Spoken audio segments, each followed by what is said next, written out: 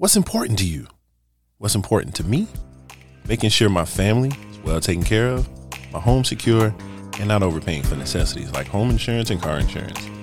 My South Carolina Farm Bureau agent, Grant Williams, not only ensured I had the correct coverage, but he combed through my policy and removed anything I didn't need, which turned into savings for me. He's professional, very knowledgeable, and a pleasure to work with. Grant not only took care of my home and car insurance needs, but more importantly, educated me about life insurance and set me up with a policy that's affordable and earns cash value, which allows me to use the money from the policy while I'm still alive. Most people put life insurance off until it's too late or too expensive, and Grant helped me make the adult decision. Call him today at 803-995-8484. If my dad can't save you money on your car insurance, he doesn't even want your business. On this week's episode of Carolina Sports Talk, we talk Super Bowl 56. We talk a little bit about the major trades in the NBA, big deal, no thing, and nothing to do with sports. Let's go! Another all-new episode of Carolina Sports Talk starts now. Can y'all feel that? Can you feel that thing that's oozing out your doggone hands? That thing is beating your doggone chest right now. Can you feel that?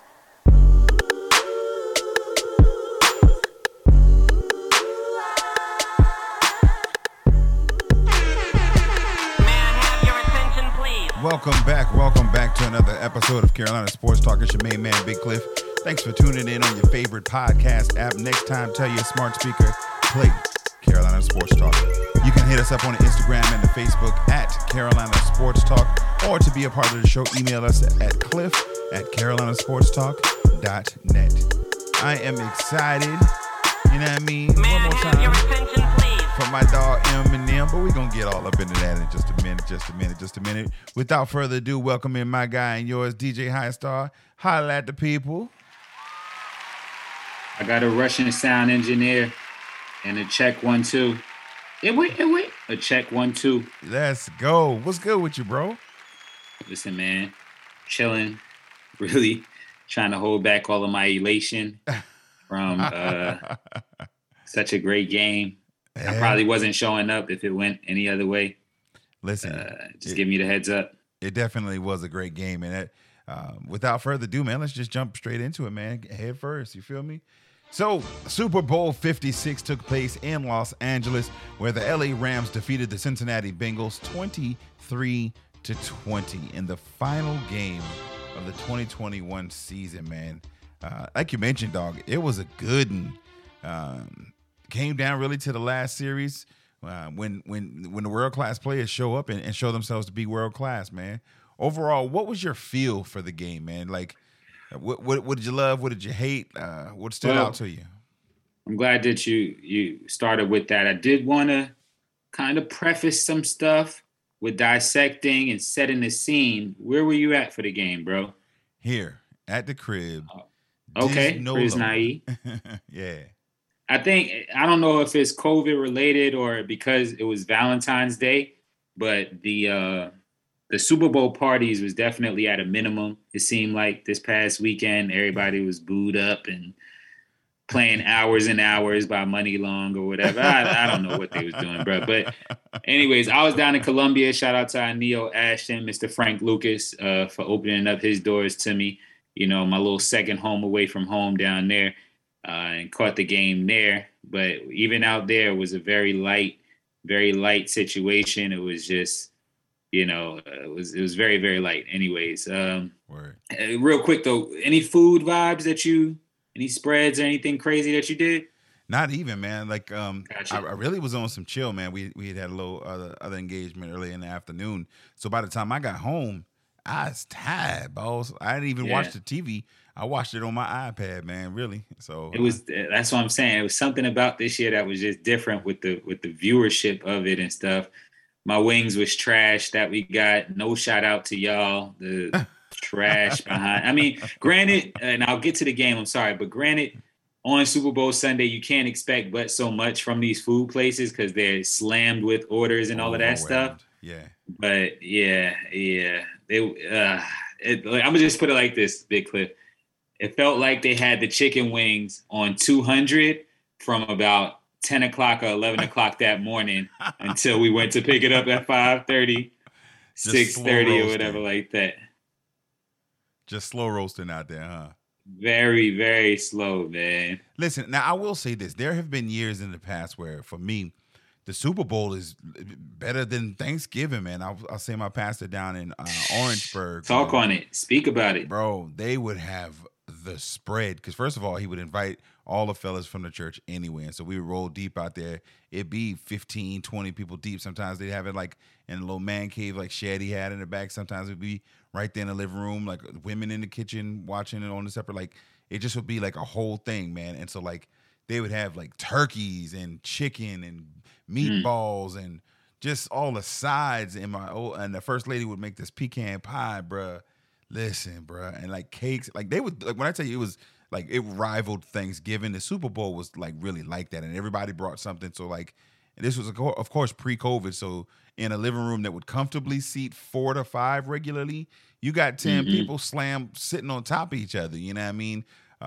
Granted, I understand in COVID days, we ain't too much of that going on no more. Preferably, hopefully, thankfully. And also, I blame Ukraine for all of this, man. I hate to, it's not Carolina politics talk, but the whole inflation, bruh, and bruh, my chicken wings, I promise you, because I just, okay, all right. I had to double back. No, not even. We gonna say this. We here now. Okay. Y'all complained when all those protein genetically enhanced chicken was out here talking about the chickens are too big. And it's like, all right, we'll go regular then. And now you're like, the chickens are too small. Well, and then it wasn't even about wings being like larger or small for me. This past Super Bowl Sunday, it was how dry the first bet. Like we got a 50 piece. It was just me, Ash, and another one of his homeboys, and ended up destroying those because they tasted like they were a day or two old. So I had to ask Ashton, like, yo, is Wing Street from Pizza Hut popping right now? And bruh, for a 12 piece from Wing Street, they wanted like $20. So I ended up getting a 6-piece. Wow. Yeah. Anyways, so that's the food part of everything. I just wanted to I wanted to set the scene and see where you were at for the Super Bowl, even though I knew. But anyways, I wanted the audience. You wanted to put me out. Not even. I just wanted to set the scene for where both of us was at watching the game, and that it was very anticlimactic. Pause.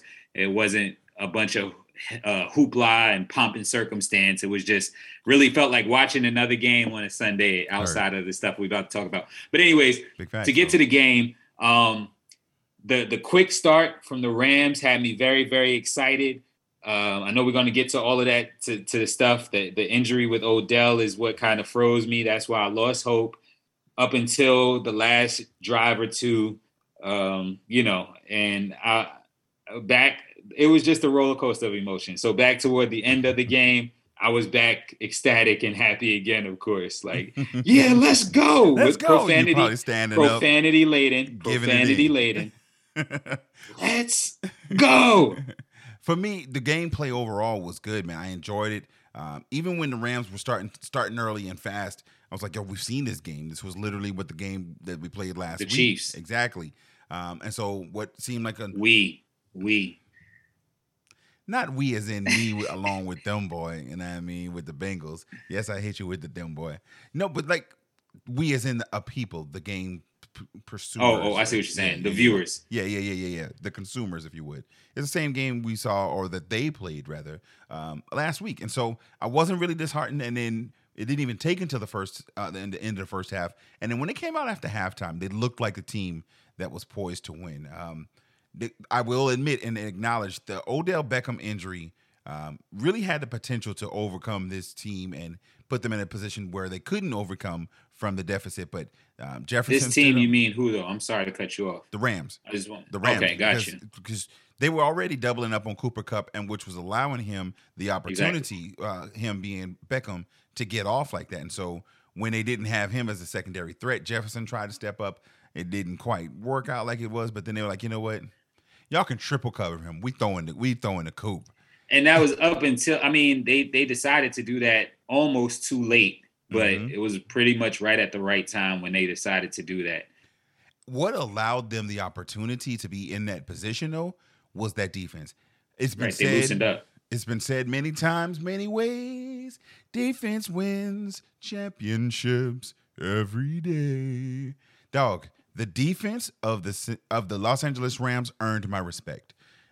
With Joe Burrow being who he has been, and we've lauded him a lot in the last couple of weeks, and I still give that man that respect. But the defensive scheme figured out that offensive line. They were playing out of their minds for the first 3 quarters, maybe even 2.5. They looked like they were up for the task, and the stunts that they were running on the offensive line were putting them in a position where they were just not going to let Aaron Donald beat them. And so you could see that the Rams realized exactly what they were doing. And it was almost really not long after one of the commentators made notice of what was going on about them pinching Aaron Donald on his side and allowing the center to kick around to the left side rather, to go ahead and give some help. And so once they said it on the air, it was like the defense was like, oh yeah. And they said, okay, if that's what you're going to do, we're going to send Von Miller on a double stunt coming around the backside of where you're pulling from and put him in a position to just eat your quarterback. And you keep Joe Burrow upright. He is incredible. It's hard to throw a ball when you got those fellas in your face consistently at every single play, man. Well, yeah, and you said it. We saw this last week. We saw during the Tennessee game, the 7 sacks and how that 9. looks. But so what's that? It was 9 in the Tennessee game. Oh, in the Tennessee game, it was 9. Excuse me. Yeah. But we saw how those multiple sacks looks, and then still Joe Burrow has made us all believers. You know what I mean? So the scary thing again was, is he gonna, like you said, is he gonna stay upright? Is he gonna figure out a way still to keep it close and this and that? My pick was hinged and contingent on LA's defense, not more or less ODB and Cooper Kupp, even though those was contributing factors to my pick, but the leadership of an Aaron Donald and a Von Miller at those 2 levels. To me, when you have superstars at that level, elite superstars, and it's in a big game like this, when you start game planning, you're going to anticipate a double team to Aaron Donald. You're going to anticipate Von Miller getting special attention. So these other guys have the opportunity to stand up and make plays. And that's what the Rams did as well. Even though, again, the highlight plays definitely went to Aaron Donald and Von Miller. I think we'll talk about Jalen Ramsey here as well. So, again, Jalen Ramsey, I looked at him as a leader in the secondary. That's the main reason I chose them, is that they were strong and had strong leadership or elite players at each level, the secondary, the linebackers, and the linemen.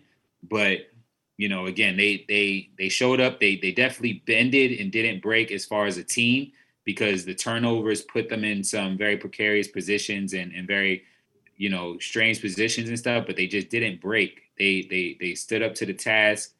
They didn't go against their team and, oh man, you throwing a pig in that. Nah, they all had one mission in mind. So when the defense got on the field, their number one goal was, let's get to this quarterback. Absolutely. And let's give it up. The Rams offensive players stepped up. If you take a look, even coming out of the backfield, Darrell Henderson had 43 yards receiving. Bryson Hopkins had 47. Odell, before he went, I had 52. Although Cooper never broke the 100-yard mark, he still had 92 and 2 touchdowns.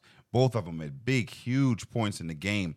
I think that this entire game, though, can be summed up and boiled down to 6 plays, okay?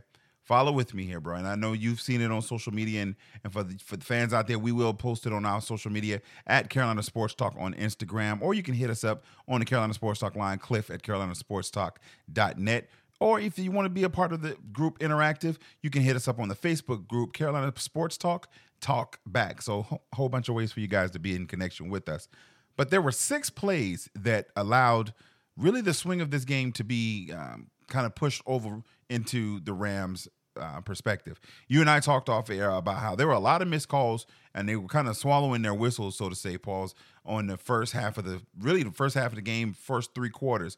But there were certain integral parts throughout, and primarily in that fourth quarter, that the momentum ultimately swung in the way of the Rams. The first one that stands out to me is Aaron Donald lined up and a critical 4th and 1 off sides, and it was not called.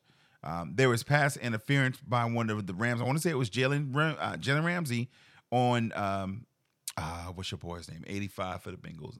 Higgins. On T. Higgins coming across the line. That one should have been called. Now, the most egregious to me, even though it swung in the favor of who I was supporting and rooting for in that instance, had to have been a face mask on Jalen Ramsey on that Bengals touchdown. It was a boss move. I got to give it to him. First of all, to pull the move off and it not get caught, and to pull it off in the Super Bowl, they were lockstep together, running, and he just gave a nice little. That's something that they've practiced that, knowing his tendencies, and it was honestly one that was missed that really could have not allowed the momentum of the Bengals to even get started. There was another pass interference play on the Rams, and so again, they were both sides, and then the other two were both of the Rams tackles false starting on 3rd and goal, and it not being caught, and then finally the pass interference call that was called on Cooper Kupp. It just should not have been called. He was in a good position. He did not tug. Unfortunately, it's not a reviewable play. But for that foul at the goal line and just to give them the ball at the 1 yard line, it was crucial. It was crucial, and I think that kind of broke their backs if that Aaron Donald sack didn't. So, what are your thoughts with regards to the referees? Do you think that, you never? Go ahead with complete your question. I'm sorry. What do you think that with for these six plays and with the referees overall and their inconsistency in one game from quarter to quarter, do you think that there should be some type of liability and or some type of responsibility for them and their missed calls? It's definitely tough to retroactively kind of hold them accountable, but you hate, whether it's NBA, whether it's boxing, whether it's NFL, you hate for officials to be a storyline of a competition of a match or whatever, whether it's tennis even. Like, you just hate for officials to. I've never been a fan of the showboating dancing referees in basketball or in baseball. You feel what I'm saying? I don't like the position of an official is to be stealth and to just be a rule caller, and keep everything as fair as possible. So anytime officials are in the headlines and stuff like that, it's always a sour thing. Yeah. But it's definitely tough, especially the last game of the season. I think we take for granted how big the moment is for officials. It's huge for players. And the moment is equally, if not larger, for officials, because for one, again, it's the big game, the last game of the season, but also we don't know this. We're talking about probably a $1 billion industry in the hundreds of billions of dollars. And I think we spoke about it in the past. It's an iceberg, right? The top is your fan duels and different legal betting and stuff like that. But it's a huge iceberg underneath, not to mention fantasy teams and things like that. It's a huge, huge iceberg underneath that you don't know who's in these refs' ears at the end of the day. And for real. So the pressure that we don't get to talk about all the time for referees, the moment is a big moment if you're officiating in these big games. And I think they this past Super Bowl, they were worried about not making the wrong call or not being quick with their whistle from the beginning. It's similar to postseason basketball and March Madness and stuff like that with college basketball. Sometimes they just let the boys play, And I don't know what switch was hit with the officiating crew for this game, but from the beginning you could tell this is going to be a little bit different game. They're going to be the people are going to be a little bit more physical. Mm-hmm. They're letting the guys kind of play a little bit rougher with each other. Every time a DB gets an incomplete pass, they'll throw their hands up real quick and look over toward the refs and stuff regularly. Right. They were doing that and there wasn't no flags called, but you could tell that's kind of a telltale sign that whatever DB or linebacker that is that's in coverage, knows that they got away with something whenever they look over at officials and they be like, I didn't do it. I ain't do nothing. And it's like, bro, there wasn't no flag thrown. Right. Oh, okay. Yeah. Because I didn't do nothing. Right. Right. I think the moment was very, very big for a lot of the officials. So here we go. Are you ready to hear the behind the scenes on why it really happened? No. So as we continue through with the show, no, here's the reason. Somebody in a Buffalo Wild Wings picked up the phone and called and said, listen, Cincinnati Bengals got too much going on. Your wife's necklace is looking real pretty right now. No, I'm just kidding. But like somebody, honestly, you could never really know what's going on with them people. You don't know who got what bills, who anyhow, but I'm not going to become one of the conspiracy theorists with regards to that. Even though we know the Panthers got cheated out of our Super Bowl, even though, hey, both of our Super Bowls technically, if not for that John Casey kick, if not for Cam Newton miraculously not remembering how to play football. With one Von Miller. Listen, you got some splaining to do. You got some splaining to do. Now, that's a good point. Von Miller, he was traded in for just this, for such a season as this. We know that the Rams made a major offseason commitment with the quarterback that they selected for this purpose, getting Matt Stafford out of Detroit, who oddly enough had in his 12 seasons in Detroit had never won a playoff game. And then here he comes in his first season here and won 3 straight and now Super Bowl champ. I think the storylines for the Rams should be very interesting. I would not be surprised if they go similar to the route of Von Miller's last team that won the Super Bowl, the Denver Broncos. After they won, their quarterback retired. A lot of his fellow defensive men retired. They kind of got that opportunity, got to the highest pinnacle, and they were like, we're out of here. One of the biggest names, Aaron Donald. There was some buzz around and some rumors swirling prior to the game that if they won, he would in fact retire. When they asked him about it afterwards, he simply mentioned and said, hey, I'm in this moment right now. I'm just enjoying this with my friends, with my teammates. I'll look to make those kinds of decisions later, but I'm not thinking about that right now. That to me screamed of a man who's going to retire. Do you see Aaron Donald? He gave a PR response. Yeah, absolutely. Do you see Aaron Donald returning to the LA Rams next year? It to me is like 65, 35%, 65% that he'll retire, 35% that'll come back. Honestly, the level that he's played at the past 10 years, the accolades that he's collected, all he was missing was the Super Bowl victory and that Super Bowl ring. I don't know, especially from a defensive stance, I don't know how much desire and how much you're encouraged, how encouraged you are to come back. If again, he's proven everything that he has, had to prove as one of the greatest defensive players of all time, really, in my book. He's a defensive tackle and he's built like a linebacker. That, you know what I'm saying? Like the guy has probably 0% body fat or whatnot. Like, so I could definitely see him chilling out, letting his body rest, because he's literally been a machine for the past 10 years, if you will, or 8 years, 9 years, whatever it's been.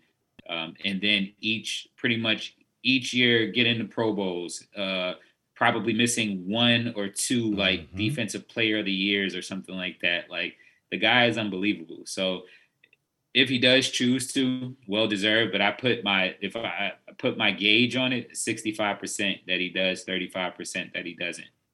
I would like to see him retire. I 100% agree with everything you say. For me, he's been the Mike Trout of the NFL. The best player for a lot of years, but because he's not that loud personality and flashy over the top, his teams hadn't necessarily been one of the absolute best teams every year consistently. But he has proven who he is, and his play has spoken for itself. And so for him to have now gained that last kind of jewel in the crown, I would like to see him be able to go out on top. Absolutely. And one more thing with it, I think that the time that we're in now, these players understand their value and they don't stay on the field as long. Of course, early examples and stuff is your Calvin Johnsons of the world who took a cue or a page out of Barry Sanders' book, but Calvin Johnson definitely kind of set it up for this generation of football players that, hey, you know what? I don't got to play until my knees don't work no more, or until I'm walking into Canton, walking into the Hall of Fame, hobbling and stuff like OJ. Nah, like I want to be able to, there's different ways that they can maximize their money and different avenues and arenas that they can get into, no play on words intended, where they can make some money, if not more money than the guaranteed money of what these NFL contracts give them. So I definitely, we're not going to question if he can continue on without football. There's going to be definitely opportunities for him. Without doubt. So I got a quick question for you though. Go for it. And we kind of touched on it earlier, but what were your feelings whenever Odell did go down? Did you notice when they replayed the injury itself, did you know what type of injury it was right away? Like, what were you thinking at going for the Bengals and stuff like that? When it happened, I never like to see anybody get hurt, period. I don't care if it's a kicker, offensive lineman, ball boy. Having had well-documented injuries before, I know the feeling and the anxiety. Cue the Nas. Yeah. Cue Nas song. They shooting. I made you look.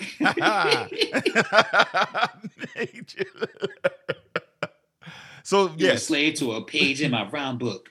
So from just from that perspective, I didn't like it. And then when they showed the replay, I was like, wait, did he just drop that? He don't drop those. And then my mind started replaying back to the jolt that he had in his body. And I was like, I think he hit his knee. And I mean, again, I don't know. Cleveland is grass, if I'm not mistaken. Turf. And they're on turf, of course, in LA. I mean, he's been playing lights out and stuff like that, but turf is turf.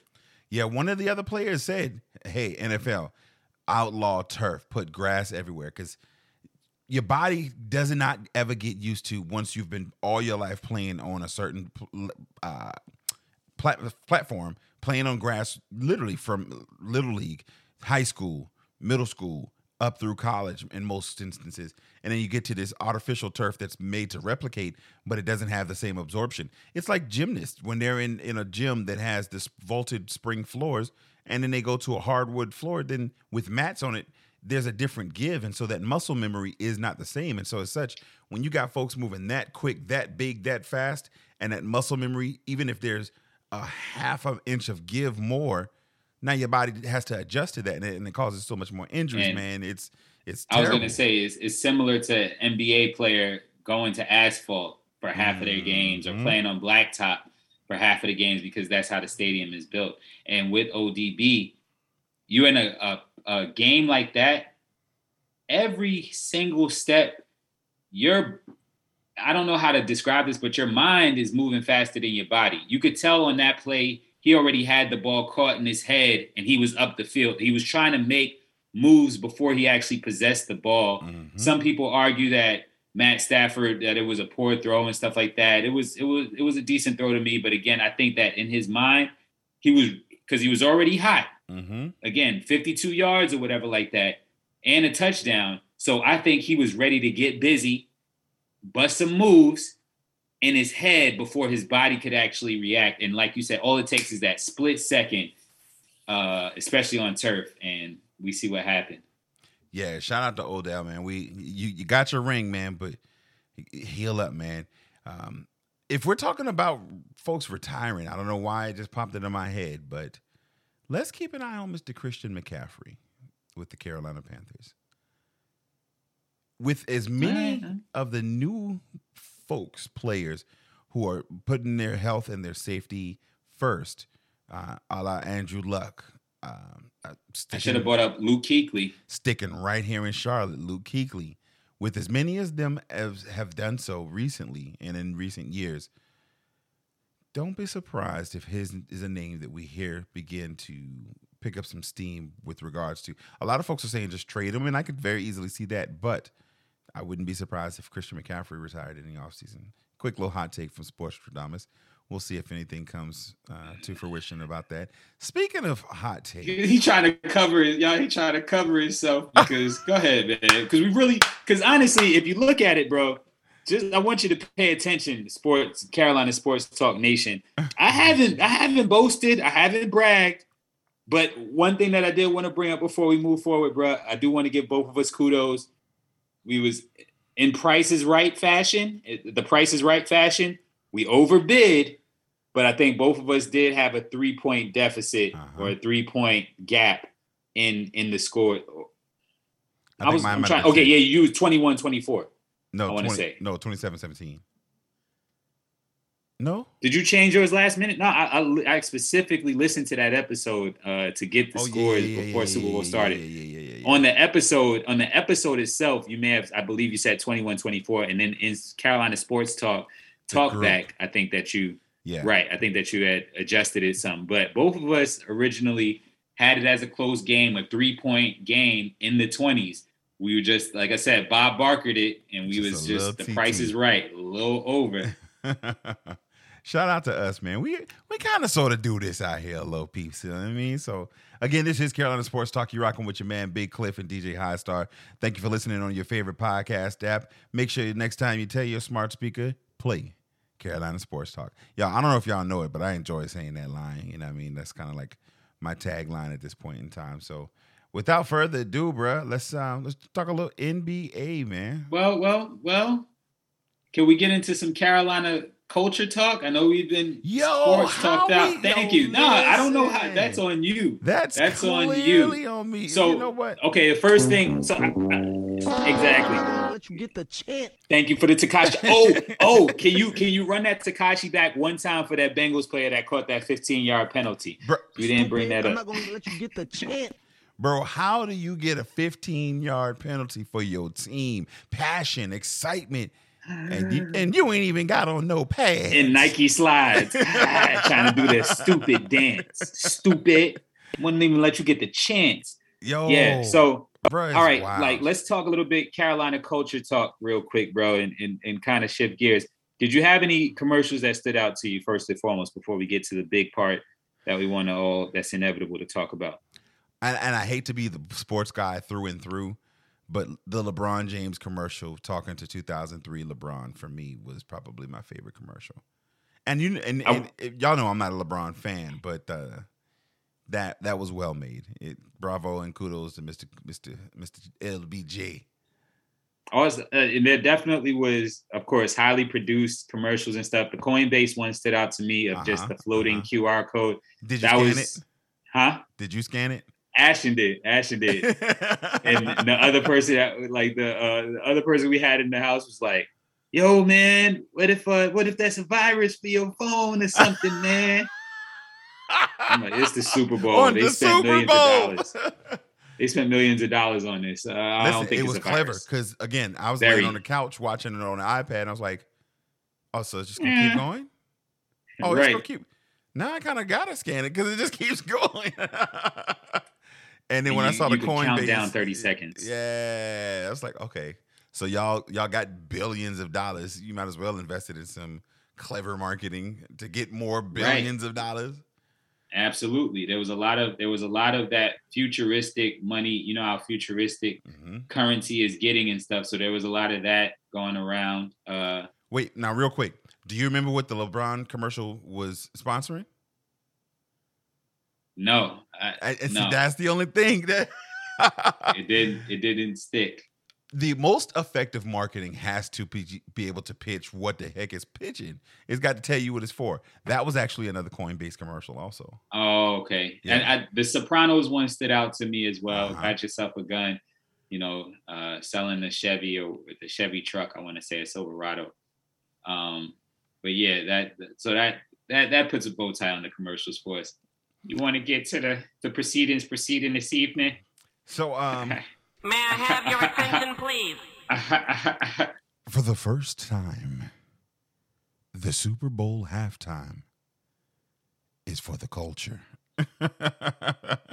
Thanks to your boy. So, thanks to the partnership of Mr.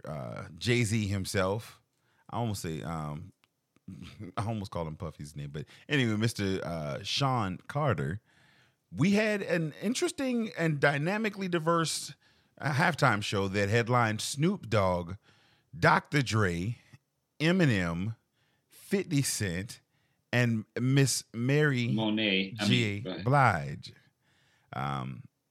It was definitely a show that was for the culture, that included throwback references to a lot of their great songs. There was forgetting Kendrick. And Kendrick Lamar. How can I forget K. Dot? The living legend himself. I don't care what nobody says. K is one of the best in the game right now.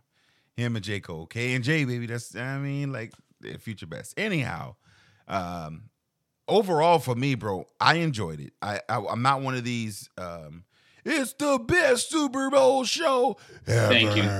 Thank you. It wasn't that. I mean, because I can name 3 off top that was better.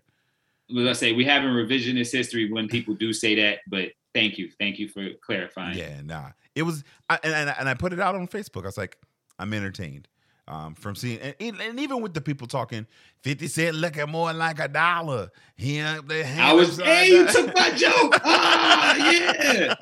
I was gonna say 75 Cent was out there, not 50.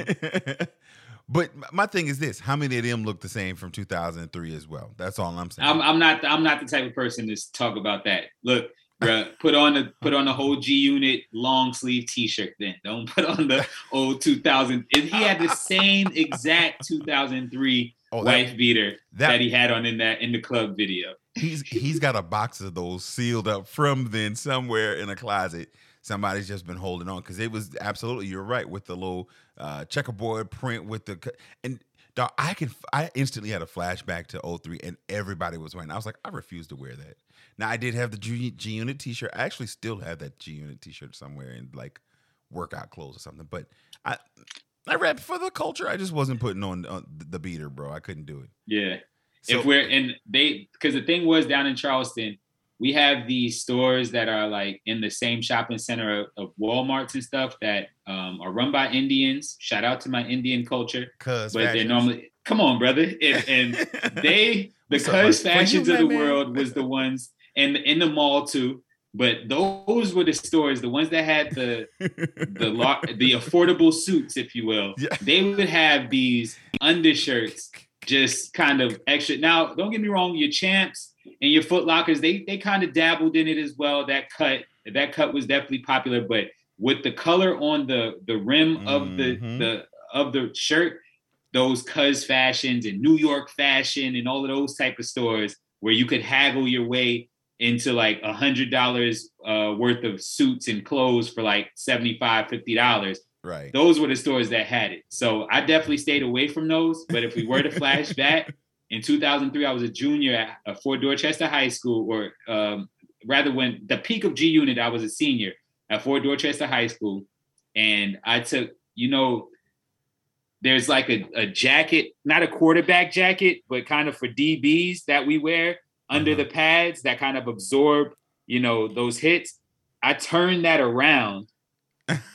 So the back, and it was like a senior event where, get your group of friends and y'all can act like celebrities or whatever. And we were G Unit. So I turned that around and I had a fake chain and everything. And I was 50. Listen, it does not feel like it was that long ago, but listening to some of the music, it was definitely entertaining. I enjoyed a lot of people. Of course, on Facebook, you're seeing the Nike Pegasus wearers and worst Super Bowl halftime show ever. And it's like, come on, bro. It wasn't the worst. Nike Pegasus wearers. I love it. But at the end of the day, The Who was absolutely by far the worst halftime show. But it flashed me back to all the way back in the early 90s. My uncle had passed last year, man. I can remember being at his house watching Super Bowl and the Wayne in living color saying, yo, come on over to our halftime show. We keep you entertained. We got a clock on the screen so you know when to turn back to the big game. Come on over here and kick it with us. And we clicked completely over there and watched the entire time, the whole halftime. And when the little clock said 2 seconds, we clicked back. And in 2 seconds, the game was coming back on. I thought at that point, it was the illest thing in history to me, bro. Yeah, and kudos to you for bringing that up on social media. Because when I did see that, I said, you know what? Big Cliff's right. Like, that was kind of fly whenever they did that. And I remembered that as well. So I'm like, you know what? Big Cliff is right. If I may, well, go ahead. No, I was going to say, to me, this moment was birthed out of that. when they saw a need, when In Living Color saw that need, that we weren't being entertained. And if you think about it, again, that was like the early to mid 90s. And it took this long, but we've had a need since that time. Yeah, we've had the J-Lo's and the Michaels and the Janets and everything. But at the end of the day, this was what we need, and this was birthed out of that for me. But go ahead. I just wanted to bring up a last couple of things regarding the halftime show that I've got to raise my February Black History fist to all of the people for. It's a graphic that I posted in Carolina Sports Talk Back. So make sure that y'all catch that in our group on Facebook. It said, the graphic says, everything they told Dr. Dre and company not to do, they did anyways. Told Eminem not to take a knee, he did it anyways. They told Snoop not to rep the Crips, he did it anyway. They told Dr. Dre not to say still not loving police, he did it anyways. So, and salute, quick honorable mention, salute to the choreographed Crip walkers that they had out there, in their Dickie attire or whatnot. I've never seen a choreographed Crip walk before, but hey, man, how about Happy this? Black History Month. Next level. Are you ready for this? Anderson .Paak playing the drums out there. Oh, yeah. Dopeness. Talk about it. Dr. Dre playing the piano out there. Dopeness. Here's the only thing for me, and this is incredibly nitpicky, and it's the musician in me. None of them were playing. Mary wasn't singing live. All of that was pre-recorded. And I understand it's the Super Bowl halftime. You don't want any flubs or anything like that, but I'm never going to be a proponent of the pre-recorded music, like having played live in front of 15,000. Now, granted, the Super Bowl is way different than the little 15,000 that I played at the Cobo Center in Detroit. I get it. However, I'm always wanted live and raw and in color. Like I wasn't a fan of the pre-recorded. And then they were faking. And like the guy who was playing the bass, his hands didn't move up the fret at all. It was like, come on, bro. You are very visibly not playing that instrument. Like, if you was going to fake it, you could at least fake it a little bit better than that to make people who didn't realize. And again, I know that it's the musician in me and that it was very much me being anal and attentive to that detail. But like, bro, you faked horribly. Like, you were like some Milli Vanilli on this, man. So other than that, again, I was entertained by the show. I didn't hate it. I really was glad I got an opportunity to witness that history, especially because they're probably never going to give it back to us again. So shout out to the one time we get it and rag it up. Right. They're like, Jay, I told you. Bring Alicia Keys on next year. There you go. You know there what you I'm saying? go. Oh, Jhené Aiko singing America the Beautiful. What do you think about it? It's Jhené Aiko, man. I mean, shout out to one of LA's very own. Mm-hmm. I can't sing, so I enjoyed it, but that's not the thing for her. Now, the country singer with the voice of an angel that sang the national anthem, she got off. She could sing. I was like, oh, never heard of you, but you got a little chops on you. Might have to go download one of your songs on Apple Music real quick. But overall, the entire game was an experience. It did feel much, like you said, like a regular game. Like, not like, this is the Super Bowl, the last game of the season. It felt like, yo, we've had and we were spoiled. We had 7 consecutive amazing playoff games. This is possibly, now, I don't want to be that slave to the moment. Prisoner of the moment. Right. But I will say that this has probably been the best consecutive playoffs that I've ever witnessed. And I kind of alluded to it when we were talking about Joe Burrow a couple of weeks ago, that every game this year or this postseason is taking so much. It's taking every ounce of blood, sweat, and tears for a team, every ounce of chemistry, every ounce of teamwork for a team to excel to that next level. That's why you kind of feel bad, especially with the way that Joe Burrow, I'm not sure if you saw it, but he got on Twitter and he apologized to, Cincinnati and stuff like that. The thing that a real quarterback would do, Sam Darnold. But he apologized to the whole city and put the loss on his back pretty much and everything like that. But it takes so much out of you each week. Mm-hmm. And then you got to prepare and get ready to do it all over again. Not only do it all over again, but it's like one of those video games where each level that you get into gets harder. It's not nothing to play with, right? It was a beautiful postseason. Honestly, I won't even listen. Okay, I'm gonna keep my own, Kaepernick thoughts to myself at the moment, but just coming back and being ingratiated back into the NFL and watching it again and becoming a fan again and stuff. This postseason was it was such a payoff, if you will. Absolutely. Like every single weekend, you got exactly what you paid for and more. Yep, worth the cost of admission. I guess with the exception, the first round, it might have had a couple of blowouts, right? We had one or two blowouts? Yeah, I think there might have been for each weekend or each day of the weekend, there might have been like one game that was. But like you mentioned, that's just kind of like it's an interest. Like, okay, this extra game, this extra playoff seed, that Bills Patriots game, like y'all the ones that shouldn't have been here. Like we appreciate you going home, get ready for next year. Appreciate this late draft pick, holla. Right. So, but after that, man, these last 3 weeks consecutive, high level football. Yes, sir. Now, my only hopes are that the NBA can match this level with its upcoming All-Star break and with all the trades that have gone down. So, with that being said, let's jump straight into NBA and get some scores. Sure, because we didn't want to talk about how the Rams sealed it up. But that's fine. Neither here nor there. We can just get off the Super Bowl altogether. My pick was right. Let's start off. These scores are from Valentine's Day, Monday, February 14th, or some of the girls are calling it Galentine's Day. The Wizards over the Pistons, 103. I literally had to stop your music. You said they're calling it what? Are we still live right now? Very much so, yes. Yes. The girls are the same way that they kind of stole Thanksgiving and turned it into Friendsgiving for all of them to get together and they're calling it Galentine's Day, the single ladies, and they're getting together with their girlfriends and hanging out. Come on, bro, man. Yeah, man, that's a real thing. I'm not knocking you, ladies. That was Big Cliff. This is 1,000% Big Cliff, and I'm not just knocking the ladies, fellas. If you have I guess fellas wouldn't have a Galentine's Day. Exactly. Would it be a Palentine's Day for that?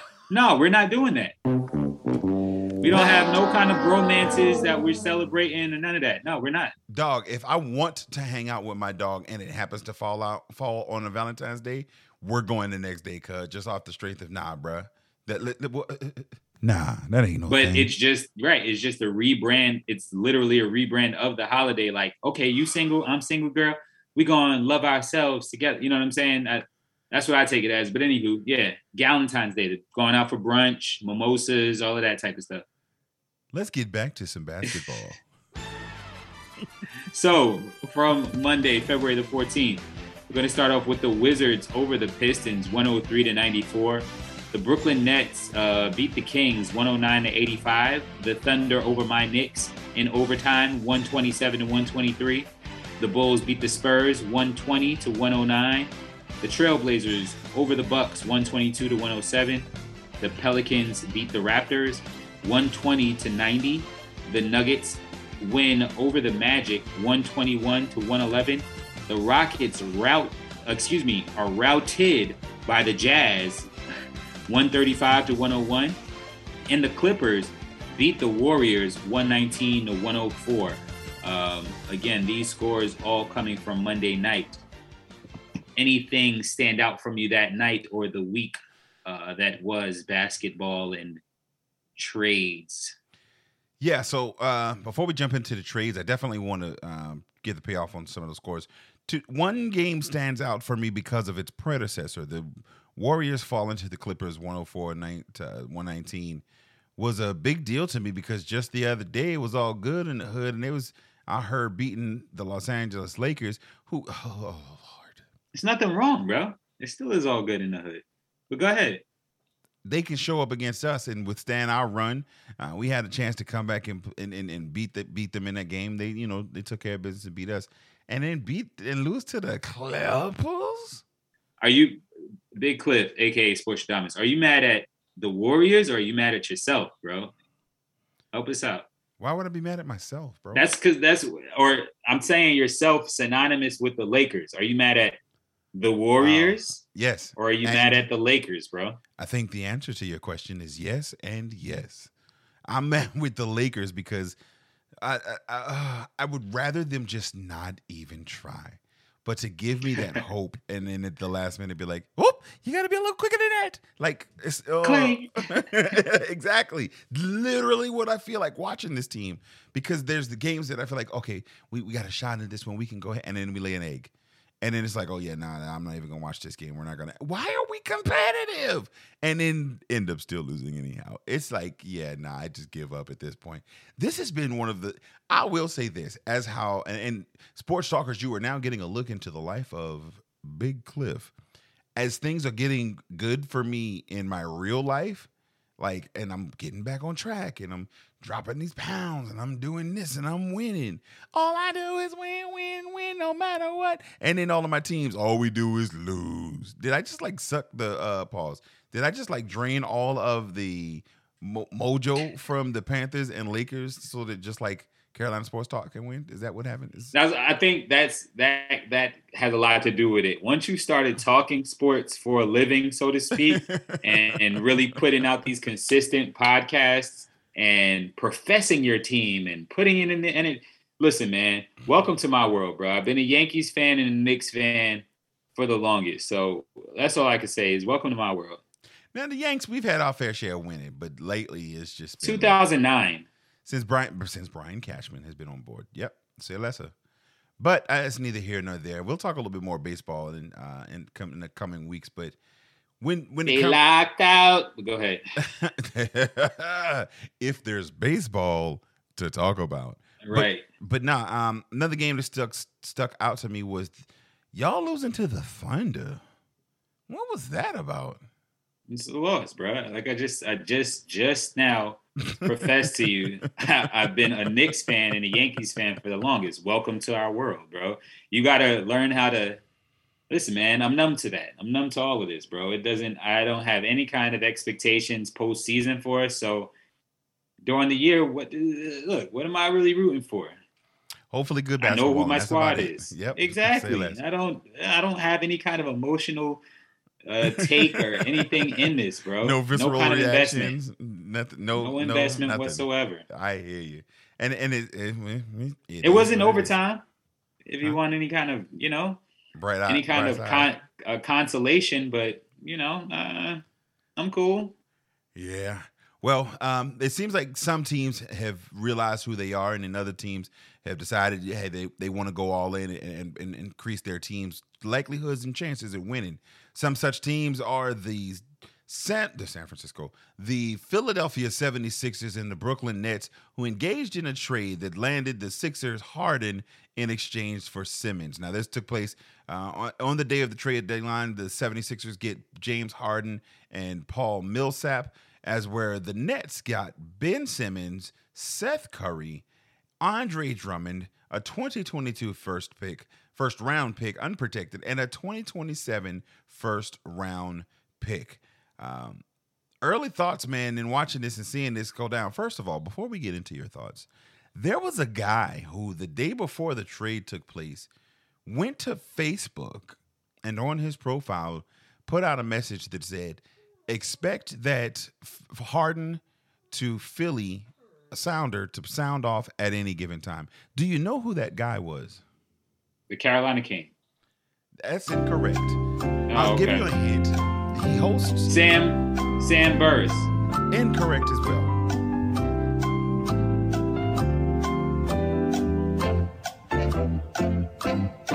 Shout out to College Week on Jeopardy, because I'm not listening. I don't know if y'all noticed, bro. Again, you could tell the difference in different. You could tell the difference in personalities. My team won the Super Bowl. That my pick won. Am I bragging and boasting about it? No. Go ahead, man. Yeah.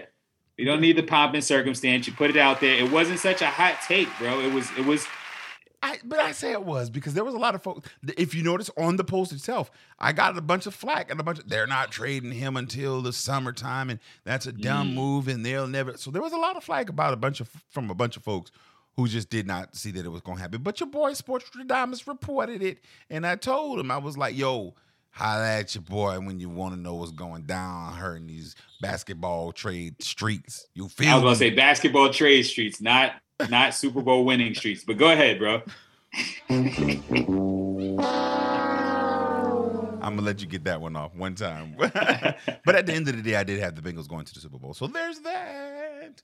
Anyhow, for me, the trade, I saw it coming. I absolutely think the Nets got away with murder. I was going to ask you who you think won the trade. Oh, it's not even a won the trade. It's how are the 76ers going to be able to even like show their face for what they got robbed. I'm saying they got done so bad. My dog can't even understand like why we would want to even talk about how dirty it was. But what are your thoughts about it? Do you agree that the Nets made out with robbery? Yeah, on the surface when it first happened, I was like, wow, like I could see both teams really benefiting from this. And while I could still see that both teams benefiting from it, when we talk about the draft picks, those are things that go kind of overlooked a lot of times. You know, when 2027 comes around, it's gonna be like, oh, y'all forgot about this? Like, y'all you know remember when?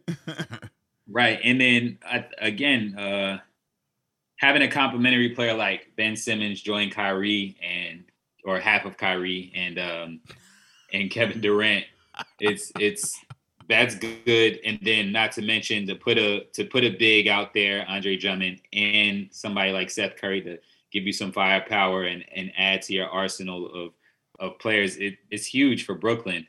With Philly, they all are smiles and happy and stuff like that. But Philly fans in general, look, shout out to y'all, but y'all just love any kind of news anyways. Y'all take the worst news in the world, whether it's the Eagles, the Flyers, the Phillies, whoever it is, the Sixers, and y'all will take that and, oh, we going to the ship this year, y'all. So shout out to Philly fans. They needed something. They trusted the process this long. They needed something. And they believe, I see so many Philly fans like, oh, this is going to do it. This is what we needed type deal, and it's like, no, it's not. No, it's not. Yeah, no, I can see the Ben Simmons for Harden straight up. I could see even whoever else that they sent, but to send Paul Millsap and Andre Drummond to the world. But to bring Seth and the 2 first-round picks, that was what kind of took it over the top for me. On the trade deadline, there was also another big trade. The Mavericks sending Porzingis to the Wizards. So in return, the Mavericks get Spencer Dinwiddie along with Davis Bertans, and the Wizards get Kristaps Porzingis and a 2022 second-round pick. What are your thoughts on that one immediately? I guess which one stands out as a winner in that trade for you? I like.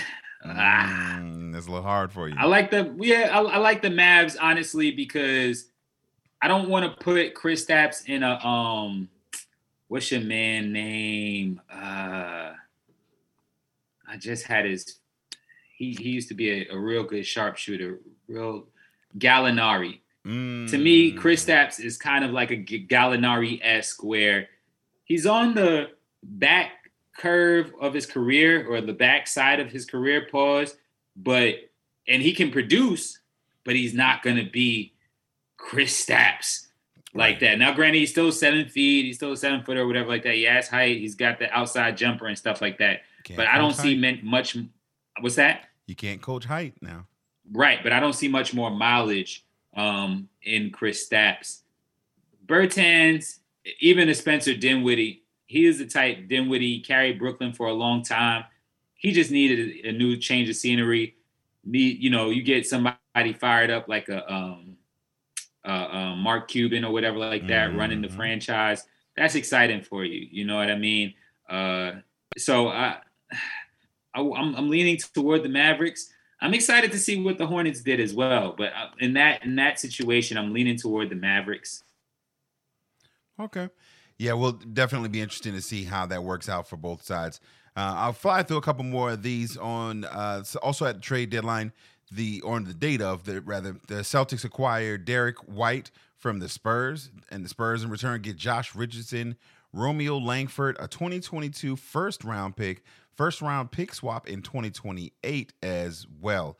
Also on that day, Daniel Theus went over and returned to the Boston Celtics, and in return, the Rockets got Dennis Schroeder, Enes Freedom, Crickets, and Bruno Fernando. And then lastly, the Bucks get Ibaka in a 4-team trade. So the Bucks get Serge Ibaka via the LA Clippers. They get a second-round pick from Sacramento, second-round pick from Detroit, and cash considerations from the LA Clippers. The Clippers get Rodney Hood, Semi Ojeleye, and Marinovic. And then the Kings. You were doing well. Yeah, I just was going a little too fast, and I was just like, wait, no, what is that one? The Sacramento Kings get Dante DiVincenzo, the Josh Jackson, Trey Lyles, Michael Minichou, and a second-round pick from Detroit. And then Michael Bagley is also going to have a new team. Marvin Bagley. I said Michael Bagley. And David mentioned him. You said Michael, but go ahead. You got Michael on the brain for some reason. Everybody named Michael. You get to be Michael. You get to be Michael. You all are Michaels. Marvin Bagley, not to be mistaken with his uncle Michael, who just owns the car wash down there, around there in the hood. But yeah, which of those kind of stood out to you, bro? That's just one of those big trades that you get lost in the sauce and kind of get tired by the time that they like announcing it on ESPN. Whenever they're going through. And so you'd be thinking to yourself, man, what did that group chat or that group FaceTime call even sound like? Like, all right, no, we'll get them and we'll get him and then y'all get them. But of course, Serge Ibaka going to the Bucks, honestly. Bucks getting a couple picks or whatnot. That just strengthens them. Serge Ibaka literally going to the Bucks strengthens them. Clippers got Rodney Hood. To, a big name or whatnot, even though tail end of his career, in some could argue. The Marvin Bagley thing as well to the Pistons, but mostly that Serge Ibaka move. Okay. Now, I do got to give a shout out to a couple of Carolina kids, including Torrey Craig, Columbia, South Carolina's own, who was traded to the Suns. Along with PJ Dozier, who played his college ball at the University of South Carolina, who is now a Magic. So shout out to you guys. Hopefully they're able to pick on with their new teams and to make a little bit of noise. And hopefully, especially in Torrey's case, to really be playing for a contender. And he is a hard-nosed defender who it seems to always be around the ball at critical times. And so I think that'll be a good pickup, and he fits and will definitely gel with the culture of what that team is trying to do out there in the land of the rising sun. So ultimately, a lot of good trades. A lot of teams got better. A couple of teams seemed like they stood pat, like the Los Angeles Lakers. Did you hear that? Say again? Nah, go ahead. Did I hear what? Did you hear that there was a little bit of double talk from Rob Pelinka when it came down to what their strategy was when it came down to the trade deadline?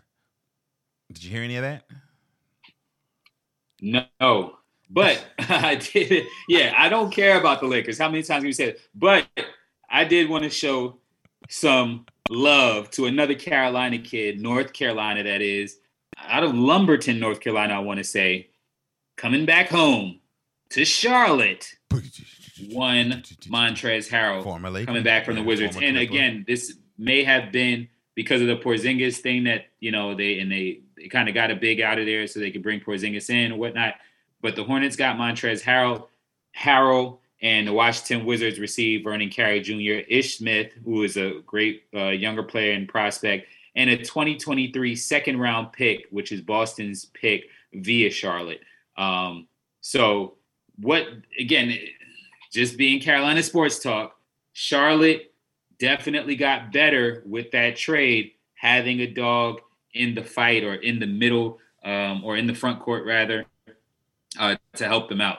Because Mason Plumlee wasn't getting the job all the way done. Like I said, if anything, this just gives them a little bit more attitude and a little bit more fight. Not to mention the Scary Terry Rozier, and Montrezl Harrell Louisville connection. Yeah. So Montrez, to me, being that tweener big that he is, Right. I everything you say with regards to the dog mentality, I see that on him and I see it for him. But again, the same way I talk about with Kristaps, you can't coach height. You can't coach the In lack reverse. of it either. Right. So Let's just give the audience a perspective. He's 6'9", I want to say, with a 7'4" wingspan. mm-hmm. So you always see Montrez dunking and all of that stuff. But again, to no avail, he is who he is as far as his height is concerned. You give him 5 inches and he's a problem. Hey, yo. Pause.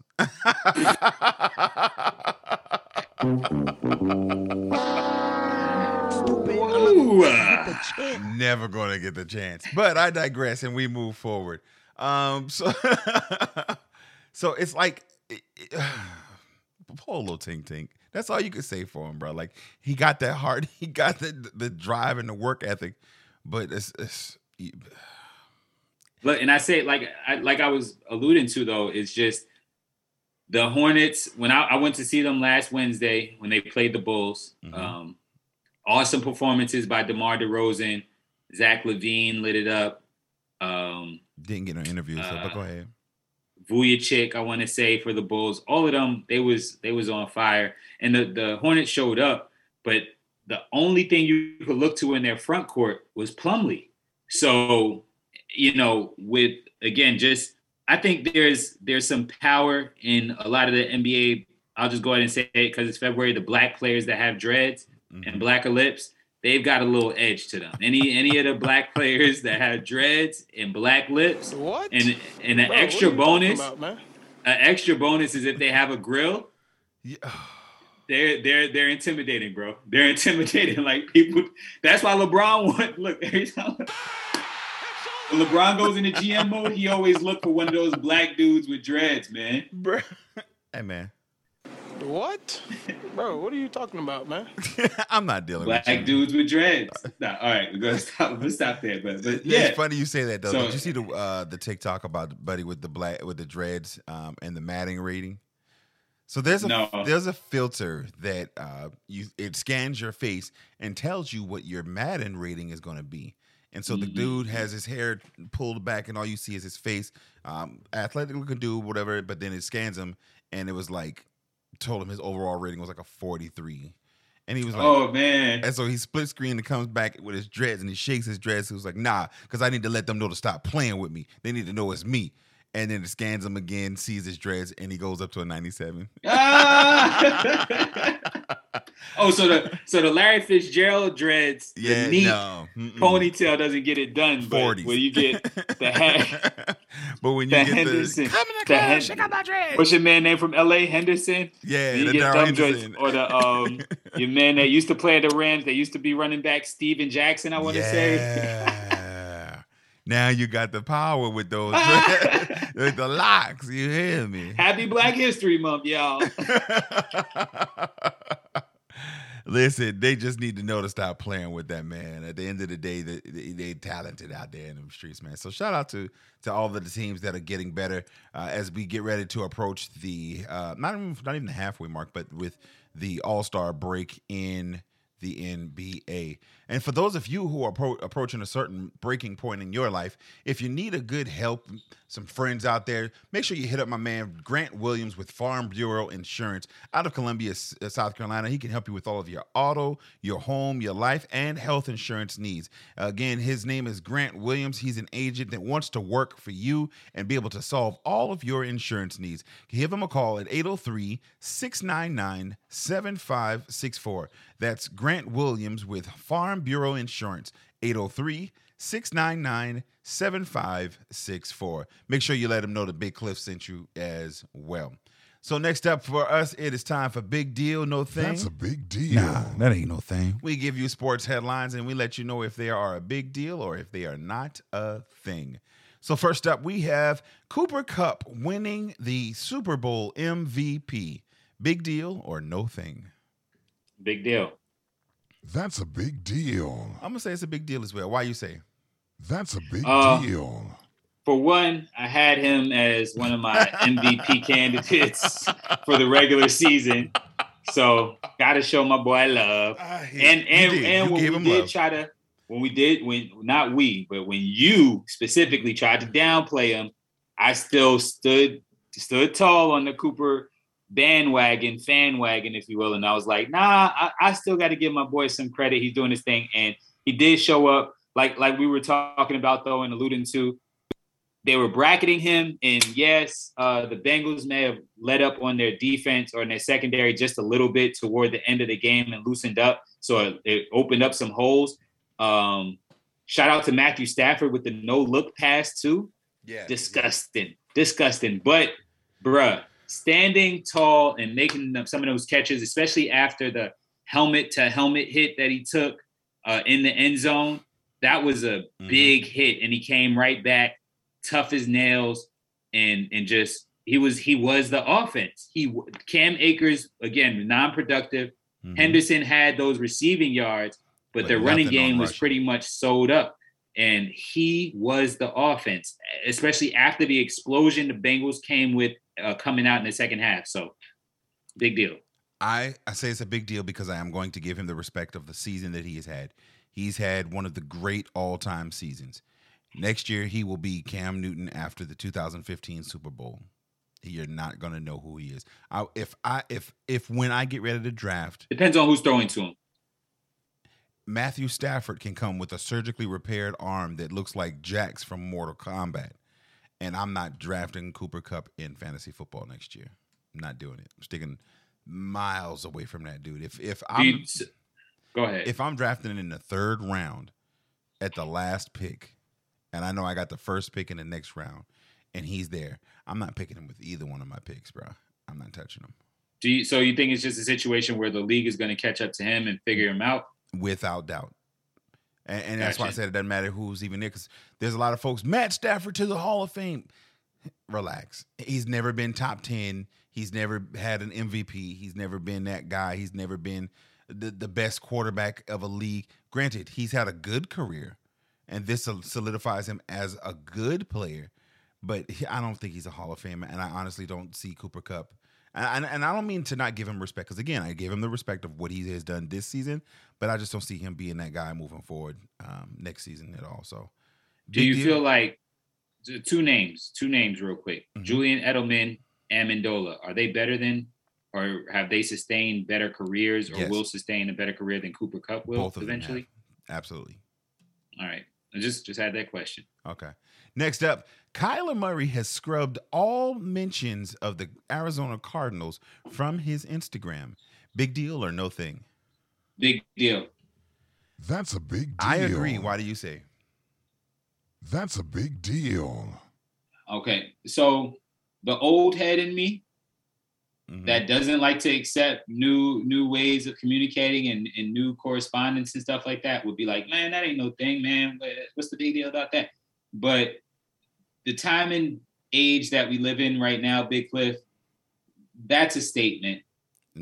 As diva-ish as it sounds, I try to stay off of social media as far as posts and all of that stuff. As diva-ish and as like, I don't, just for lack of better terms, as girly as that sounds. No offense to the woman sports talk nation, but you know, I'ma just unfollow, and I'm just gonna, like, you ain't gonna see my when girlfriends or boyfriends break up, you're not gonna see my significant other no more or whatever like that on my, and that's how you gonna know that we broke up. Right. Like, that's a statement in itself. It's a reason that it was done. People know how powerful social media is, and he's making a statement. What this is the equivalent of for me is the women that go and get a divorce, and their name goes from Mary Washington to Mary Elizabeth. They done dropped the married name, and now they're just going by first name, middle name. So it's like, we know what this is. We've seen this movie before. There's a lot that goes into this, though.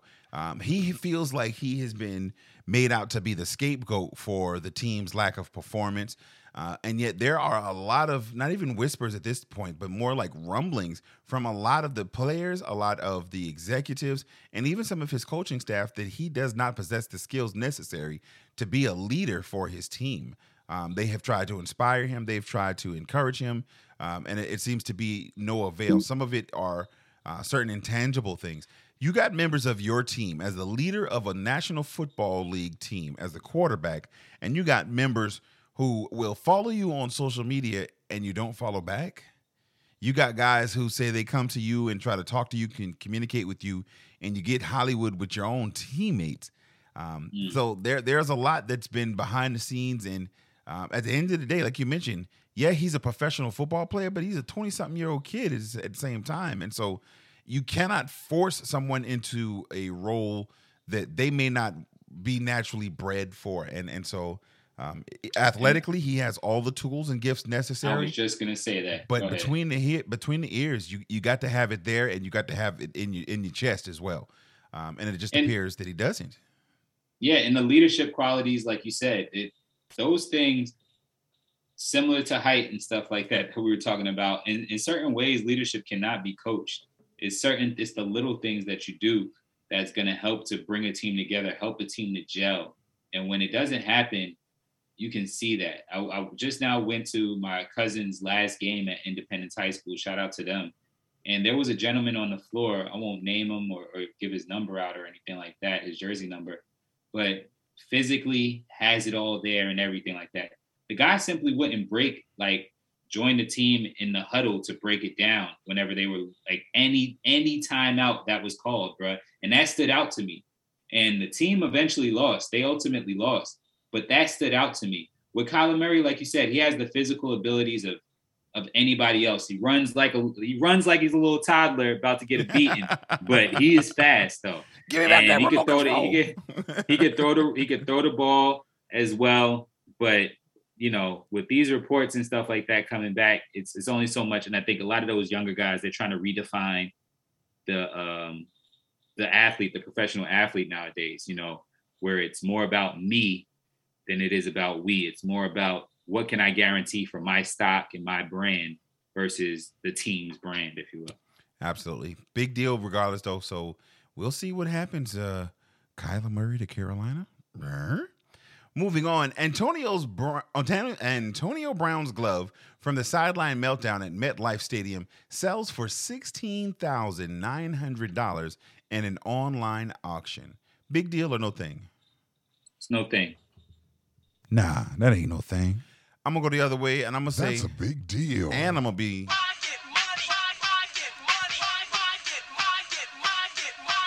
It's 50. Why you say it's no deal? No, not a thing. Shout out to 75 Cent. Well, sure. All right, everything that goes on, there's a bunch of stuff that goes and gets auctioned off or whatever like that. Nowadays, that's one. And for two, honestly speaking, the value of that glove, especially after taxes, it might get you a 40 piece or a 50 piece wings. Maybe with the inflation, the way that it is right now and how much chicken wings are. So, the car, you can't get a new car with that. You definitely can't get, you're not putting, they're going to chuckle at you if you try to put that as a down payment on a house. Look, that little 10 grand is going to be, taken up by gas and groceries in the next month or two. Bro, $17,000 ain't nothing to sniff at.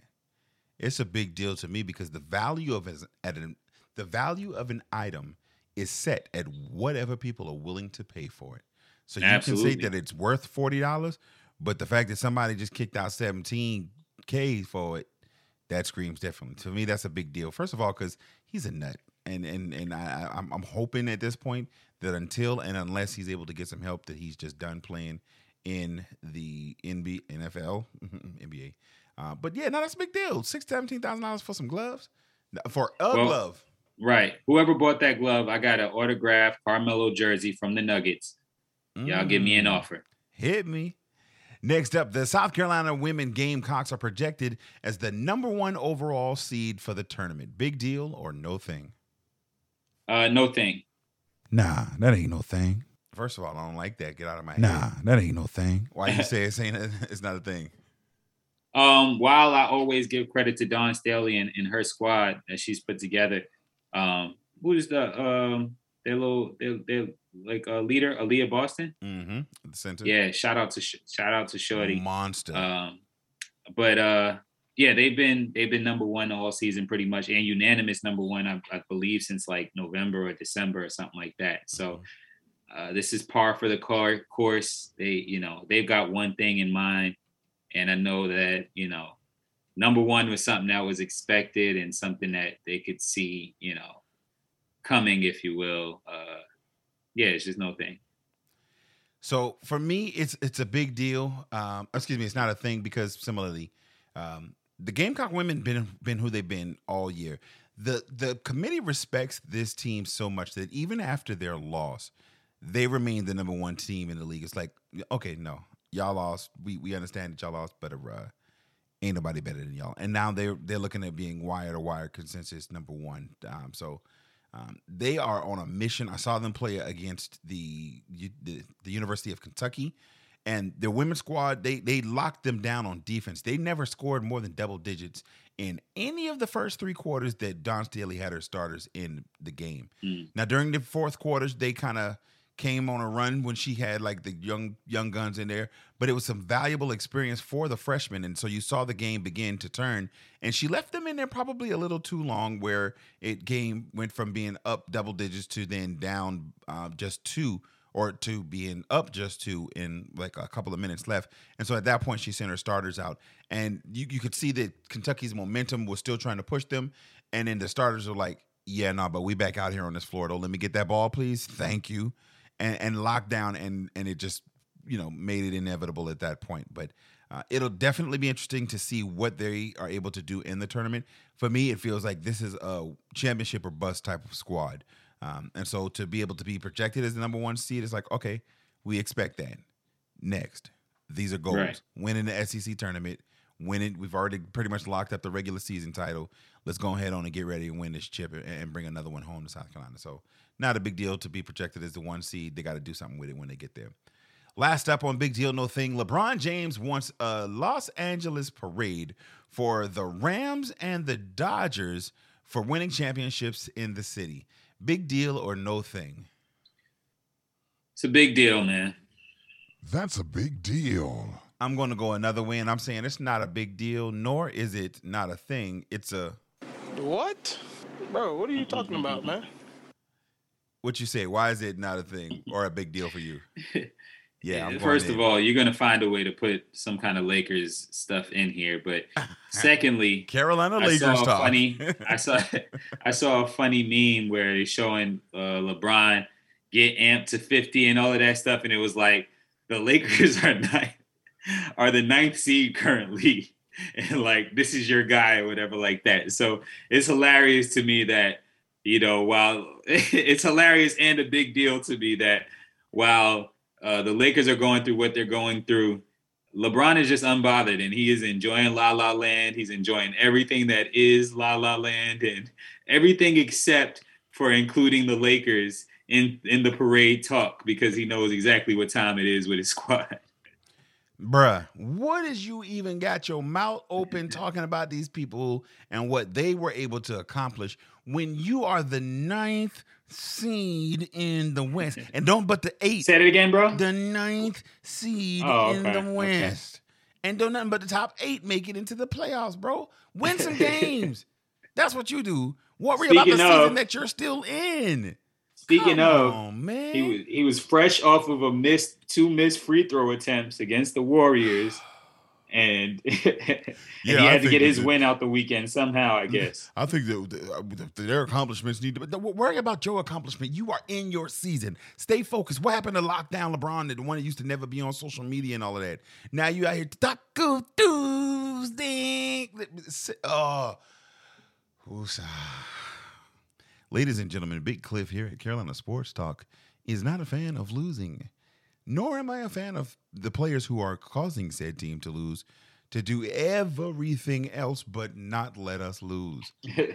That's why I didn't like when Cam was doing all that all that unique dressing when we were out here losing. It's like, bro, You can get your Sears catalog on at any other time, bro. Come out here and win something, and you can come flashing zebra stripes and lion prints for all I care. But when you out here losing, bro, I don't care how fly you are. You're a sharp-dressed loser, bro. Relax. LeBron James, when y'all are in playoff contention with the Mr. again, Planners hats. Listen, Linda. LeBron James, when you guys are back into contention within somebody's 5th to 6th range, then you can talk about somebody else's team and or another sport. Until then, hunker down, get your team to play some defense, get Bricks McGee to learn how to shoot the basketball again, and relax. Yowza. And that's going to wrap us up for Big Deal No Thing today. Just before we head out, we got an extra special Nothing to Do with Sports segment by our own DJ Highstar. Go and holler at the people, bro. Yeah, man. Listen, real quickly, I just want to get this out the way, bro. You might not have it queued up, of course, because we haven't talked and done it in a while, but you don't have It's So Hard to Say Goodbye, do you? So I'm just playing that in my head right now. As a matter of fact, I do.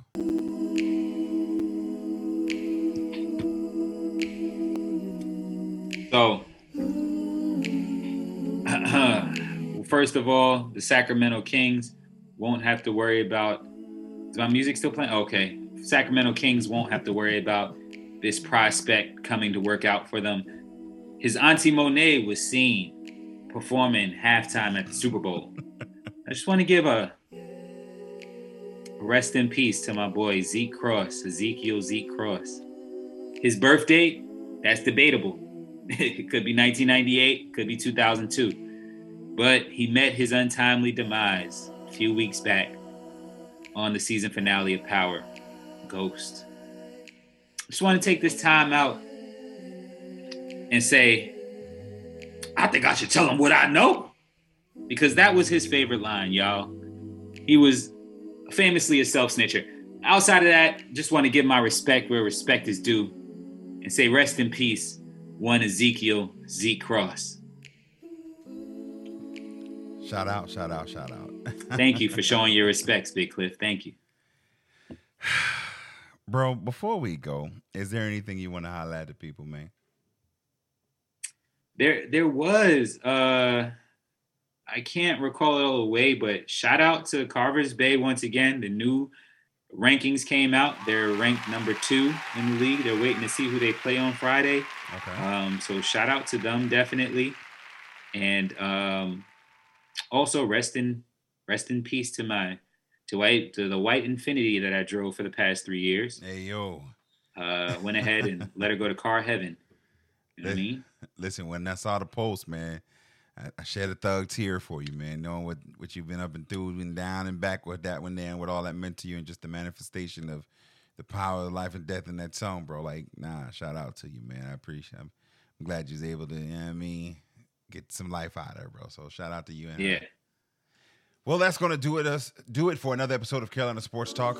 It's your man, Big Cliff. Thank you for listening on your favorite podcast app. Next time, tell your smart speaker, play Carolina Sports Talk. You can hit us up on Facebook and Instagram at Carolina Sports Talk, or to be a part of the show, email us at cliff@carolinasportstalk.net, or jump on over to the Facebook group, Carolina Sports Talk, Talk Back. Until next week, peace.